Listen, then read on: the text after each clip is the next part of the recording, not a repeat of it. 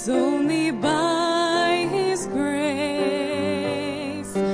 Every mountain we will climb, every ray of hope we shine, every blessing left behind is only by His grace. Grace alone, which God supplies, strength unknown He will provide. Christ in us, our cornerstone, we will go forth in grace alone.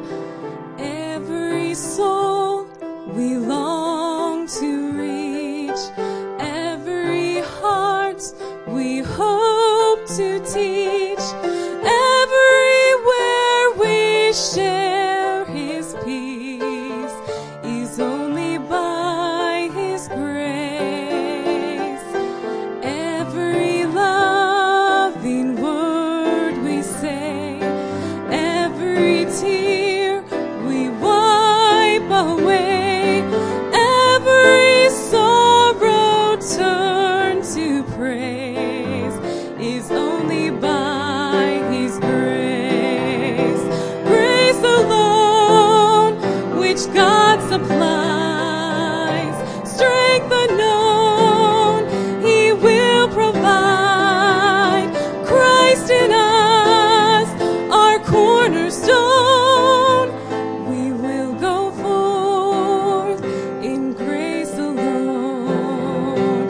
Grace alone, which God supplies, strength unknown He will supply.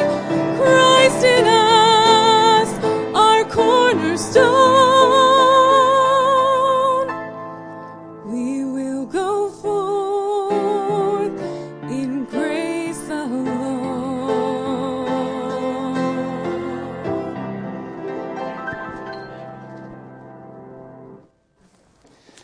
Let's take our Bibles today. Turn to the book of Luke. Luke chapter 17 today. Luke chapter 17. Luke chapter 17, beginning in verse 11. Again, we're coming up on Thanksgiving. I love Thanksgiving. How about you? I like it. It's one of my favorite holidays. And again, it's just, I don't know if it's the combination of food or... I like it, though. I'll tell you that. I enjoy it. And I guess it's just, to be frank with you, I'm going to be honest with you, I don't like Christmas because I personally think it's a big waste of money. It's my personal opinion. You do what you want. But I'll tell you one thing. If I can give you a piece of advice, don't go into debt over Christmas. Don't do it. And try not to spend money that you think you're going to get. You just spend money what you got. And that means a lot less probably. But let me tell you something. There's something about going to bed at night and knowing that all your bills are paid. That's nice. Knowing that it's all taken care of. And boy, just everything's so expensive nowadays, isn't it? I remember when we used to do Christmas, and I'm sure you remember these days too, where, you spent, I don't know, $50 on every kid and everybody's happy. And, nowadays, it's $50 just to, buy a phone cover or something, it's just ridiculous, the cost of things, And, boy, it just seems like, it's not just a couple $100 anymore, it's a couple $1,000. And, boy, it just gets so expensive. So I guess I like Thanksgiving because you can get with family and friends and you can enjoy some food and fellowship, and it don't cost you an arm and a leg, maybe a turkey or a ham or something, but other than that, you're pretty good shape. And I like that about it. No pressure, you know what I mean? Good to see you. Where's your present? You don't need that. See, Thanksgiving, no presents, right? Okay, I kind of like that. And I enjoy getting a present. I like giving presents. But, boy, it's tough sometimes, especially some of you that don't have a lot of money. You know what I'm talking about.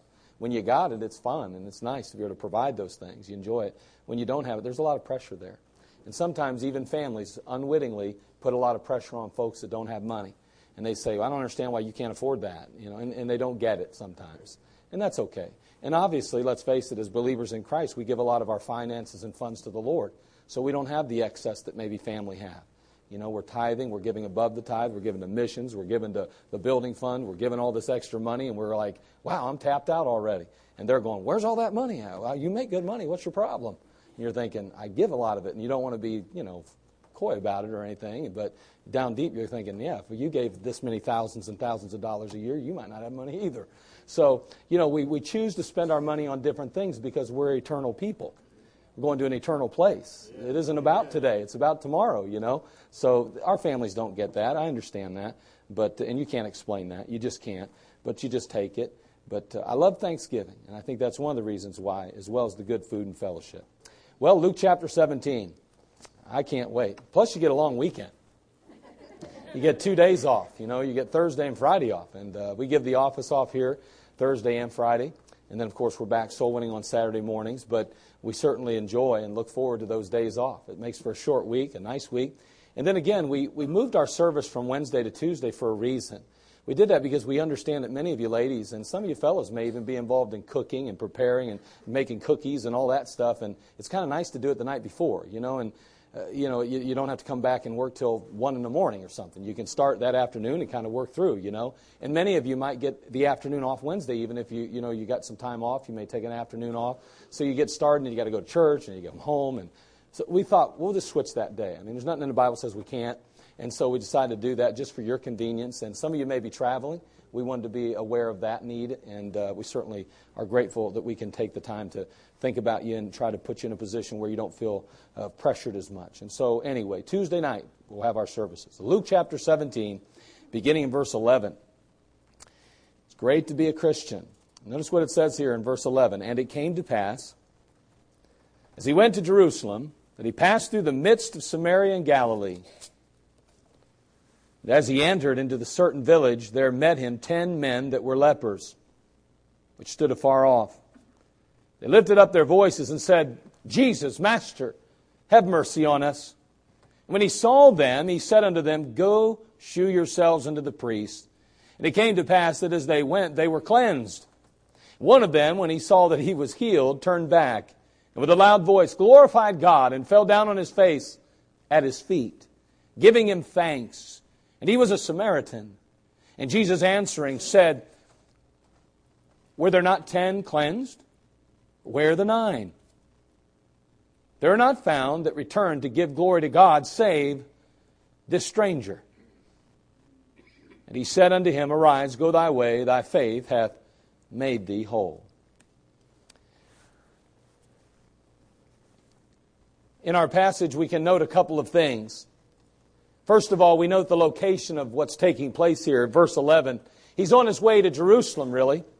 It would seem that it would be his final trip to Jerusalem before ultimately he would be mocked and maligned and mistreated and ultimately hung on a Calvary and there die for the sin of the world. And so we see him making his way back to Jerusalem for his final trip. He travels across this certain village, the Bible tells us. We're not really given any other details. We know that it's a village. We know that it's obviously a little bit out of the way. It's probably not too awfully large. But there we find some lepers. Those lepers in verse 12 and 13. And in our passage, we're introduced to 10 of them.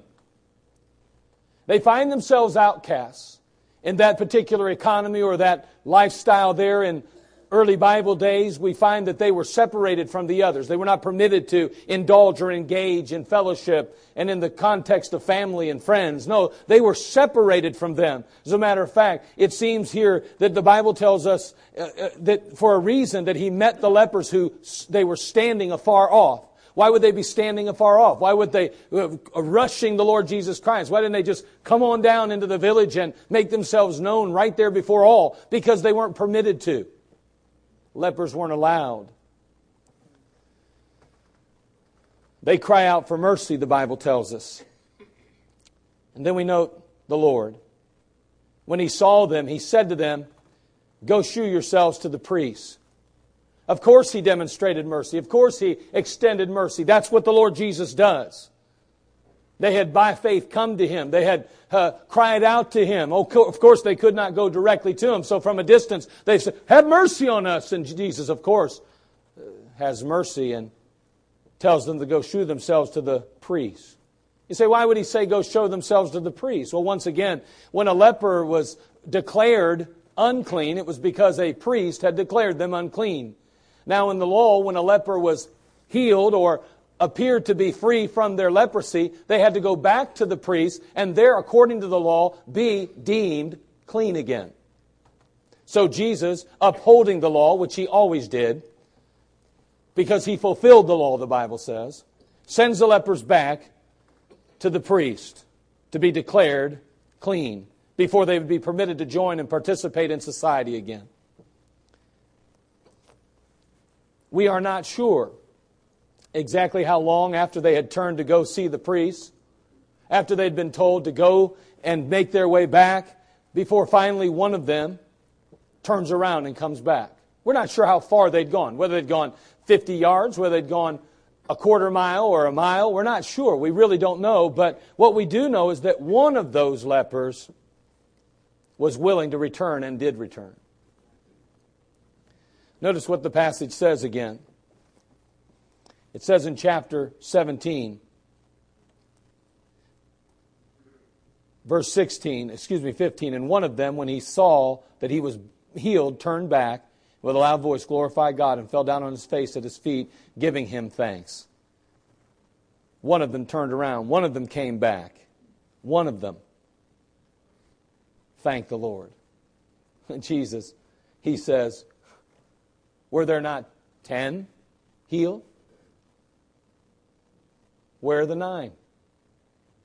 Isn't that something? And I believe we can learn some lessons today. So we look at those verses 15 through 18. There's a couple lessons we can learn. And I want to share some quick lessons with you. We have a baptism yet. We certainly want to leave time for that. We've had a video and some comments, and we've done a few other things along the way. Let's go ahead and take just a few moments now and learn some lessons from this passage that will help us as we face this time of, quote, Thanksgiving, and as we as believers learn to be thankful. Father, we come to You. We thank You again for this time together. Help us in these next few moments as we just glean a couple of simple lessons from Your Word. May You be glorified in it. We'll thank You and praise You. And Lord, if there be any lost without Christ, may they be saved today. May their heart be stirred. And Lord, for the believer, may we, Father, be ever more convinced that we need to be thankful in everything. We love You. And Lord, we give You the glory in Christ's name. Amen. Some lessons from the passage. We saw the location, the lepers, the Lord. Now let's consider the lessons. Number 1, verse 15 and 17. I want you to note what it says. "And one of them, when he saw that he was healed, turned back, and with a loud voice glorified God." He turned back. Verse 18, we notice here, there are not found that return to give glory to God, save this stranger. Notice one of the 10 came back. One of the 10 returned to thank the Lord Jesus Christ. The first lesson that we need to learn, brother, here, give that to him. The first lesson that we need to learn is, number 1, thanking God is not the norm. Thanking God is not the norm. That's not normal to thank God. Sadly, ingratitude is much more common than gratitude today. I mean, it's just a reality. Ingratitude is more common than gratitude. Rarely do we hear the words thank you today. It doesn't seem to happen like it used to. Do you know, it wasn't that long ago, just a few weeks back, that our junior church leader passed out some cookies to the children in our junior church. Of the 16 who received cookies, only 4 of those children said thank you. That's interesting, isn't it? To which he responded by giving the 4 that said thank you another cookie. I'd imagine those children who didn't say thank you learned a very valuable lesson that day. You know, this attitude of ingratitude is prevailing in our culture, and it is prevailing around the world. It's everywhere. Hot springs and cold springs are found side by side in some parts of Mexico. And because of the convenience of that natural phenomena, there are those that, especially women, that will take their laundry to certain places like that. On one hand, they can boil the clothes, and then on the other hand, they can rinse them in cold water. So there was a tourist there one day, and he was there with his tour guide, and he was watching this particular procedure, and he made a statement to the guide. He said, I imagine they think Mother Nature's pretty generous to supply such ample, clean, hot, and cold water right here, side by side, for their free use. And the guide said, no, senor. There is much grumbling because he supplies no soap. And you know what? That's just about how it is, isn't it? I mean, no matter how good it gets, it seems there's always something that we're disenchanted about. Ingratitude, again, is not limited to any particular race or people. It's as old as Adam, and it continues to haunt humanity. Look, if you will, in Exodus chapter 15, verse 24. Exodus 15:24. All the way back in that Old Testament, Exodus chapter 15, beginning verse 24. We're just going to read that one verse. God has just performed some awe-inspiring miracles. I mean to tell you, He has benefited the people, blessed the people. He slayed the firstborn in Egypt so that Pharaoh would free the people. He provided a pillar of cloud by day, a pillar of fire by night to guide the people of Israel. I mean, He opened up the Red Sea so they could cross over. And then once they crossed over, He allowed the sea to close back up on the armies of Egypt. But when they hit their first snag, and they came against their first roadblock, instead of trusting God, they turned to complaining. Notice it says, and the people murmured against Moses, saying, what shall we drink? After everything God had done, after every blessing He had given, the first thing out of their mouth when they hit the first snag in the road was, what in the world are we going to drink? That rings of ingratitude, does it not? May I say that thanking God is not the norm? It's just not the norm. It's just not the norm. Number two, another lesson we learn from our passage is this. God doesn't understand our ingratitude. God does not understand our ingratitude. Again, ingratitude's been recorded and reckoned with throughout history. Every generation has had to deal with it. Everywhere you go, around the world.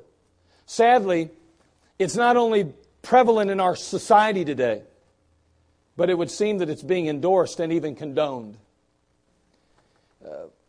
Poe Bronson, in the article, Why Counting Blessings is So Hard for Teenagers, makes these comments. He says, parents and teachers tend to recognize that being grateful and being a teenager are often diametrically opposed. Okay. To be a teenager, in the classic sense, means expressing a fundamental desire to individuate from one's family. This is not unhealthy behavior. It's completely normal. They're soon to be independent adults, and they need to take themselves for test drives. Pushing parents away and wanting things to be done of your own business and exhibiting total ignorance of all you've done for them are all behaviors that conjure independence. Asking them to be grateful and wishing they'd be more aware of how their success is due to you is difficult for them to feel at the same time as they're trying to get out from under your thumb. Thus, grateful teenagers are rare, not the norm. So basically what he's saying is that your teenagers are ungrateful or unthankful. Well, that's just normal because they're seeking independence. They don't want to have to believe somehow that you're responsible for their successes. No, they want to be individuals. They want to say, I'm responsible. I'm my own person. So they're not grateful to you, and that should be normal. Don't let that bother you. It's very rare to find a teenager that is thankful. The norm is ungratitude or ingratitude and unthankfulness. In his book, Nature Shock, he further states, for kids with a strong need for autonomy and independence, it might be demoralizing to recognize how much they are dependent upon grown-ups. Isn't that terrible to tell your child that without you they wouldn't have a roof over their head, food in their belly, or clothes on their back? It's demoralizing. Totally demoralizing. They might already feel like adults are pulling all the strings in their lives, controlling what they eat, what they study, and what they're allowed to wear, and who they hang out with. And they'd rather feel self-reliant than beholden. Their sense of independence might be an illusion, but it's necessary illusion for the psychological balance and future growth into genuine independence. Their lack of gratitude might be the way they maintain the illusion that they are in control of their own lives. What is that about? I mean, we want them to grow up with an illusion that they're in control. I think that plays right into the idea that they can continue to grow up with the illusion that they're in control of their nation, their country, their world, their families, and all along the government's pushing buttons, and they're being told what to believe by those that are advertising on television, and those that are telling them that their government's wonderful and that this person's really all for the people when he's really not. Hey, I think that they're trying to raise a generation that doesn't even think for themselves and doesn't see things in reality. And as a matter of fact, it is a little perturbing to me to think that there's a people that have grown up to believe this kind of mess, that now believe that they have a right to deserve everything that you have and I have when they don't work. That's a little bit offensive to me, if you really want the honest truth. I have a little problem with just trying to feed their illusion. And I'll tell you what, this is detrimental to our culture, it's detrimental to our churches, and it is certainly detrimental to our children. Educators and psychologists may dismiss ingratitude as being a normal stage or phase in a child's development, but God doesn't see it that way, folks. God doesn't look at ingratitude that way. He doesn't say, well, it's all right in this case. It's okay to be unthankful in this situation or circumstance.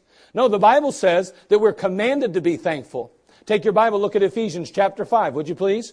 Ephesians chapter 5. Now listen, I'm not talking about what the world says, and I'm not discussing what teachers or educators or psychologists, psychiatrists say. I'm talking about what the Word of God teaches. Let's see what God says our responsibility is. We are commanded to be thankful, Ephesians 5:20. It says, giving thanks always for all things unto God and the Father in the name of our Lord Jesus Christ. Giving thanks always for all things. That's a tall order right there, isn't it?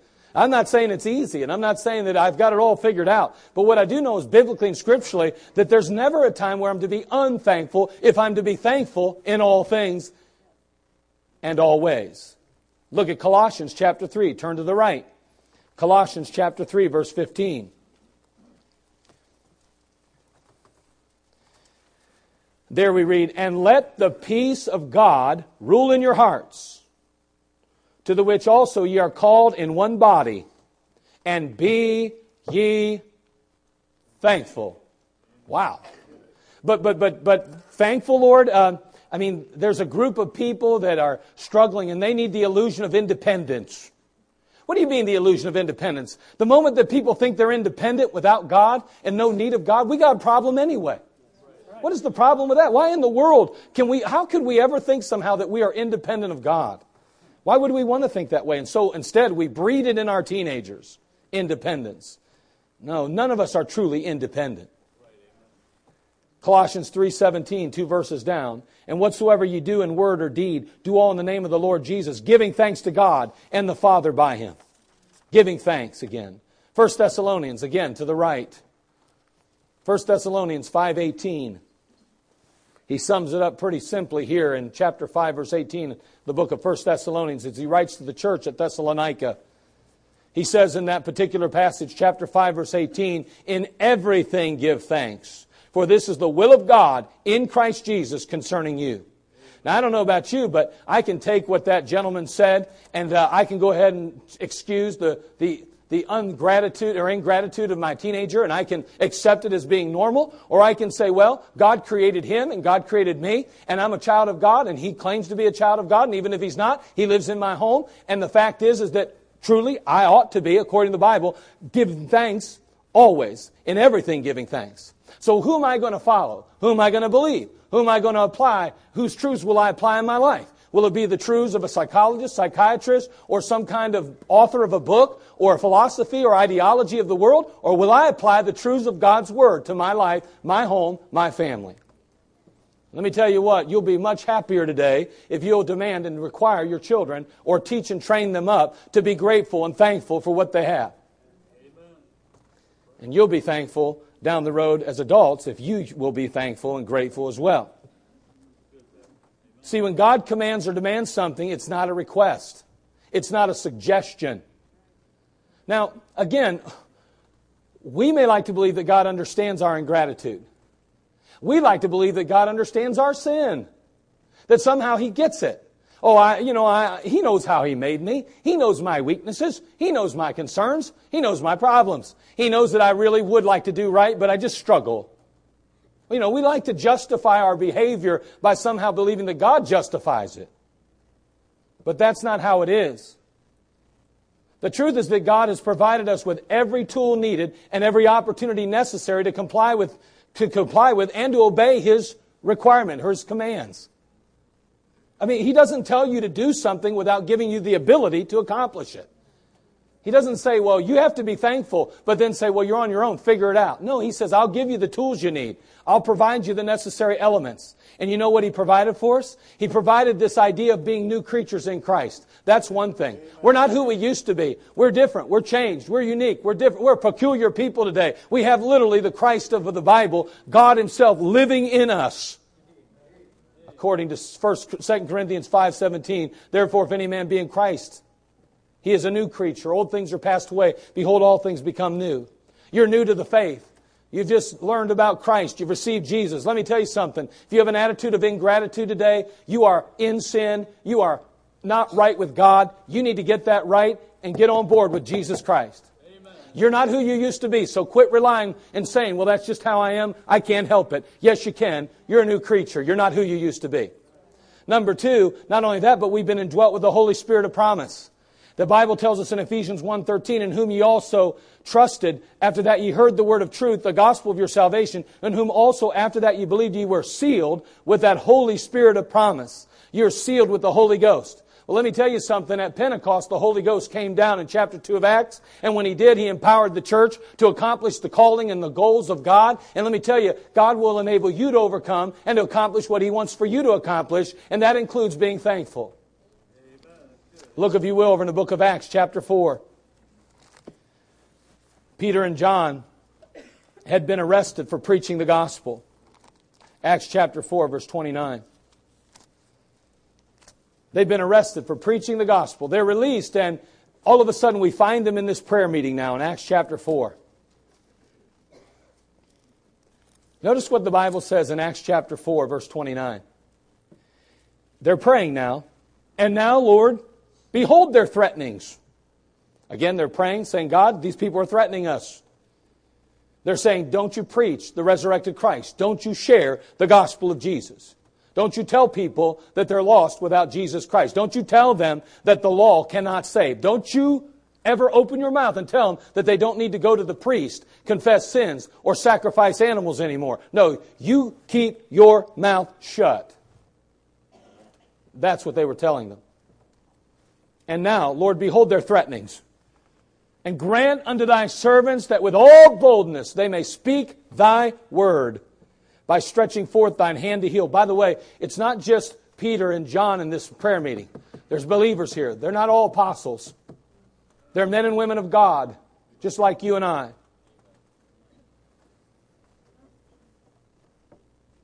Behold their threatenings, and grant unto thy servants that with all boldness they may speak thy word, by stretching forth thine hand to heal, and that signs and wonders may be done by the name of thy holy child Jesus. Now again, understand that in those days, they did. They were able to do miracles, especially by the hand of the apostles, especially.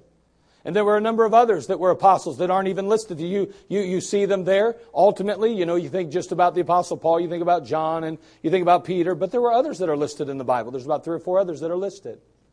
They were given the ability to do miracles. But the Bible says the Jew requires a sign. They're dealing with the Jew now. They're going to Jerusalem. They're going around the area. They're trying to reach those Jews with the gospel. Guess what the Jew needs? A sign. So he sees healing. He sees devils being cast out. He recognizes and sees these supernatural miracles. By the way, that all ended at the end of the New Testament church, the early church, because there was a completed Word of God. And now we operate and function by faith. We have a more sure word of prophecy. We don't need somebody to tell us they had a dream. We don't need somebody to tell us they saw a 900-foot Jesus. We simply need to believe the Word of God. One day in the tribulation, this will all kick back off again when God begins to deal with the Jews again. But until then, there's no need for healings. There's no need for all of these miracles that we see early on. They were just giving accreditation to these apostles and to those who ultimately would write the Word of God, and they'd say they have authority according to God. So now we have their word. It's closed. No need for further revelation. No other revelation. No matter what any other faith says. We have the Word of God, and that's all we need right here. So what are they praying for? He goes on to say, verse 31, and when they had prayed, the place was shaken where they were assembled together, and they were all filled with what? The Holy Ghost. And they spake the Word of God with what? Boldness. The very thing they prayed for, God gave them. He gave them the ability to do what they were going to do. Now here's the thing. The power to preach and to fulfill the Great Commission was given to the apostles and to the early church. That was the commission. It's given to us today. It continues through to the New Testament church. The Holy Ghost was their power source. The Holy Ghost was who enabled them to accomplish everything God had required of them. That means that the Holy Spirit enabled them to go out into a hostile environment, preach the gospel, be hauled off to jail if necessary, endure and deal with that situation, possibly being persecuted, even losing their life. The Holy Spirit of God indwelled in them, empowering them to accomplish what God called them to do. We have the same Spirit in us that the apostles had. Amen. If the Spirit of God can enable them to stand before their enemies and to boldly proclaim His name while facing persecution or even death, surely that same Spirit can enable us to express gratitude in our lives. It's kind of ridiculous to think, well, you just don't understand what I've been through. I can't possibly thank the Lord. I can't possibly be thankful for what God's doing in my life. I can't be grateful to others. I just can't. But they could, by the same power, die for their faith. We can't even live for it. See, don't kid yourself. God doesn't understand your ingratitude. He doesn't understand mine. He empowers us. He gives us every tool we need to get the job done. If it's not being done in our lives, if there's ingratitude, I don't care if you're 10, I don't care if you're 100. The fact is that you are in the flesh and you're not allowing God to work in your life. That's the reality of it according to the Word of God. Because it's the Spirit of God that empowers us, enables us to do what God commands us to do. Finally, number 3, thanking God brings glory to Him. In verse 16 and 18 of our passage, Luke chapter 17, the Bible says, and he fell down on his face at His feet, giving Him thanks, and he was a Samaritan. And there was not found, verse 18, that returned to give glory to God, save this stranger. Do you know, when we thank God, we're giving Him glory. You know, as God's children, we ought to be quick to thank Him for everything. And that attitude does. It exalts Christ. The world stands by and they watch us as we express our gratitude and our thankfulness to God in every given situation. It testifies of His reality and it testifies to His glory. The truth is that ingratitude and unthankfulness and selfishness are bad for us. They're not good at all for us. Matter of fact, they contribute greatly to our nation's moral decay and to the disintegration of our culture. They've weakened us as a people, spiritually, morally, ethically, physically even. Ingratitude is a horrible, horrible disease. Sadly, those aspects of ingratitude and selfishness are responsible for the spiritual decline that we experience in our churches, for the apostasy even that we permit in. You say, how's that? Look at Romans chapter 1, verse 20. Romans chapter 1, verse 20. We run into a people here described to us, a people who had known God's truth, who had practiced God's ways in their lives. However, they weren't very thankful for it. And as a result of that, they rejected and they returned to the ways of the world. Look at what it says in Romans chapter 1. Beginning in verse 20. For the invisible things of Him from the creation of the world are clearly seen, being understood by the things that are made, even His eternal power and Godhead, so that they are without excuse. Because that when they knew God, they glorified Him not as God. Neither were thankful, but became vain in their imaginations, and their foolish heart was darkened. Notice the correlation between their ingratitude and their ultimate end. It's pretty sad, really, when you think about it. So they rejected these truths. They were ungrateful to God. They weren't thankful to the Lord for what they had. And as a result of what that response, their foolish heart was darkened. They returned back to the world. See, God looks upon ingratitude as nothing less than sin itself. And it was a sin, that same sin that was noted by God in the church at Laodicea in chapter 3 of Revelation. And you know what? It's prevalent in our culture. Look at Revelation chapter 3, verse 17. Sadly enough, ingratitude has permeated our churches. Now, wait a second. It's not just our junior church kids then. It's obviously an attitude that we as adults must work on. We have to focus on it. We must be very aware of it in our lives. Just the other day, when we were at the men's conference the night before, my dad had said to me, he said, "Oh, don't worry about it." I said, "I just want a milkshake tonight at the Steak and Shake. I don't want to eat. I've had pizza and I've already ate once here at the Cracker Barrel, and I decided I wasn't going to eat a third time that night, and I just was going to have a milkshake, okay?" Some of them made those 7x7s that are like, it's huge. But anyway, I decided just to get a milkshake. And so my dad said he had a buy one, get one free coupon. He said, "Oh, don't worry about it. I'll buy your milkshake." I said, "Oh, I get the free one? Great." I didn't think nothing of it. I went ahead and had my milkshake. And then before I went to bed, Saturday night, I should say, I was over at my parents' house watching the ball game and watching the Ohio State football team go to their demise and burn into a million flames, crash and burn. But anyway, I thought about this for a second, and it hit me like a ton of bricks. I never said thank you for that. And I thought, man, I need to thank my dad for that. So before I left last night, I said, "Oh, by the way, I want to thank you for that milkshake last night." You say that's ridiculous, stupid.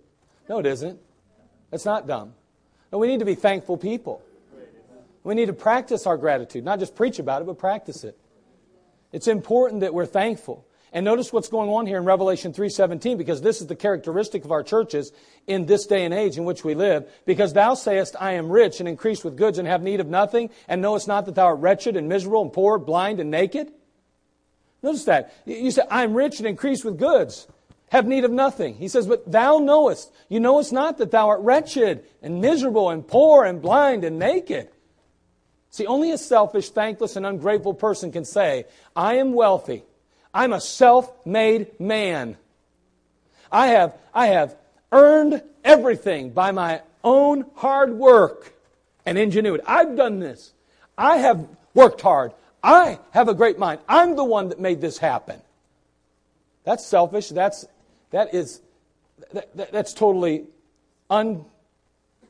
it's not Christ-like. It's not even true. "Oh, I don't need to thank anybody for what I have." Really? That's interesting, because John chapter 15 verse 5 says, "I am the vine, ye are the branches. He that abideth in me and I in him, the same bringeth forth much fruit, for without me you can do nothing." In 1 Corinthians 15:10, the Bible says, "But by the grace of God I am what I am. And His grace, which was bestowed upon me, was not in vain. But I labored more abundantly than they all. Yet not I, but the grace of God which was with me." Nobody worked harder than the Apostle Paul, but he didn't go around saying, "Hey, it was all me. Look at all these churches I started. Look at all this I've done." No, he says it's the grace of God. See, God's good to you and I today. He's very good to us. And the man or woman that does not take the time to thank God consistently and constantly is a man or woman who's lost touch with reality. The reality that there's a God in heaven that gives every good gift, according to James 1:17. "Every good gift and every perfect gift is from above and cometh down from the Father of lights, with whom is no variableness, neither shadow of turning." God alone is responsible for your successes, my successes, for our supply. We can work hard, and we ought to work hard. But the very strength we possess is granted by the Holy One Himself. Amen. We can't forget that. In 1 Peter chapter 4, verse 11. Because of time, let me just read it. "If any man speak, let him speak as the oracles of God. If any man minister, let him do as of the ability which God giveth. That God in all things may be glorified through Jesus Christ, to whom be praise and dominion forever and ever." Notice that. Let him do it as of the ability which God giveth. Amen. 1 Corinthians 10:31. "Whether therefore you eat or drink, whatsoever you do, do all to the glory of God." Again, every good thing that we have in our lives, every single thing is a direct result of God. We ought to be grateful to the Lord. How do we express gratitude? We could go on and on. But gratitude's so important to us today. We could take the time to look at the book of Acts chapter 14, and there Paul and Barnabas again are preaching the gospel. And there they find themselves being ultimately praised and even worshipped by a people who were pagan. And in the end, when it's all said and done, they say, "Why do you do these things? We also are men like passion with you, and preach to you that ye should turn from these vanities unto the living God, which made heaven and earth and the sea and all things that are therein." They say, listen, don't worship us, don't praise us. You ought to be praising the one who created all things. It would have been tempting to enjoy that praise and worship. But instead, they deflected it to Christ, who truly deserves it and has the right to it. There were 10 lepers healed that day, but only one returned to thank the Lord. And we learn a few things. One, thanking God's not the norm. That's what we learn from the lepers. We learn that God doesn't understand our ingratitude. Where are the 9? I don't get it, Jesus said. Where are they at? I don't understand this. And then thanking God brings glory to Him. That one returns and he glorifies God by thanking and praising the Lord Jesus Christ. So what's your practice today? What's your practice? Are you genuinely grateful for all that God's given you? To God for everything? I mean, do you honor Him by being thankful? And, we're going into Thanksgiving, and that's a wonderful day. But thankfulness isn't something we practice a day, a year. It's something we practice every day. Do you know Christ is your Savior today? I'm thankful that the Lord Jesus Christ became a man. I'm glad that He came to earth, lived a sinless, perfect life. I'm glad that He ultimately took that horrible journey to Calvary where they nailed His hands and His feet onto that cross where He suffered the shame and the humiliation. I'm glad that He didn't just die, though. I'm glad that 3 days later He rose again. And and I can thank God for His sacrifice. I thank God for His shed blood that washed my sin away and that gives to me eternal life forever. Can you thank God for that life today? Are you confident? Are you sure that heaven's your home? Before you leave, you ought to settle that. You ought to know it. In a moment, the musical play will give you a chance to respond to the message, and you need to come forward. You need to let Christ forgive your sin. You need to let Christ become your Savior. You need to be able to say, thank you, Lord, that I'm no longer lost in my sin. Thank you that I'm no longer bound by my sin. Thank you that I'm your child, saved, on my way to heaven. You can thank God for that day in, day out, year in and year out. Child of God, are you deflecting any praise and honor to God? Anything in your life that somebody says, wow, man, I appreciate the hard work you're doing here at the office. By the grace of God, brother. By the grace of God, sir. It's all God's glory. It's all to Him be glory. Or is it, oh, thank you, yeah. Good deal. Yep, I probably can expect a raise this year, right? I've worked hard, that's right. And I know every situation you can't necessarily throw certain things in. I know sometimes it can be somewhat repetitive, but we need to be careful that our heart attitude is truly, but by the grace of God. Thanking Him. Father, help us today. We need You. Bless us. Encourage us, Father. We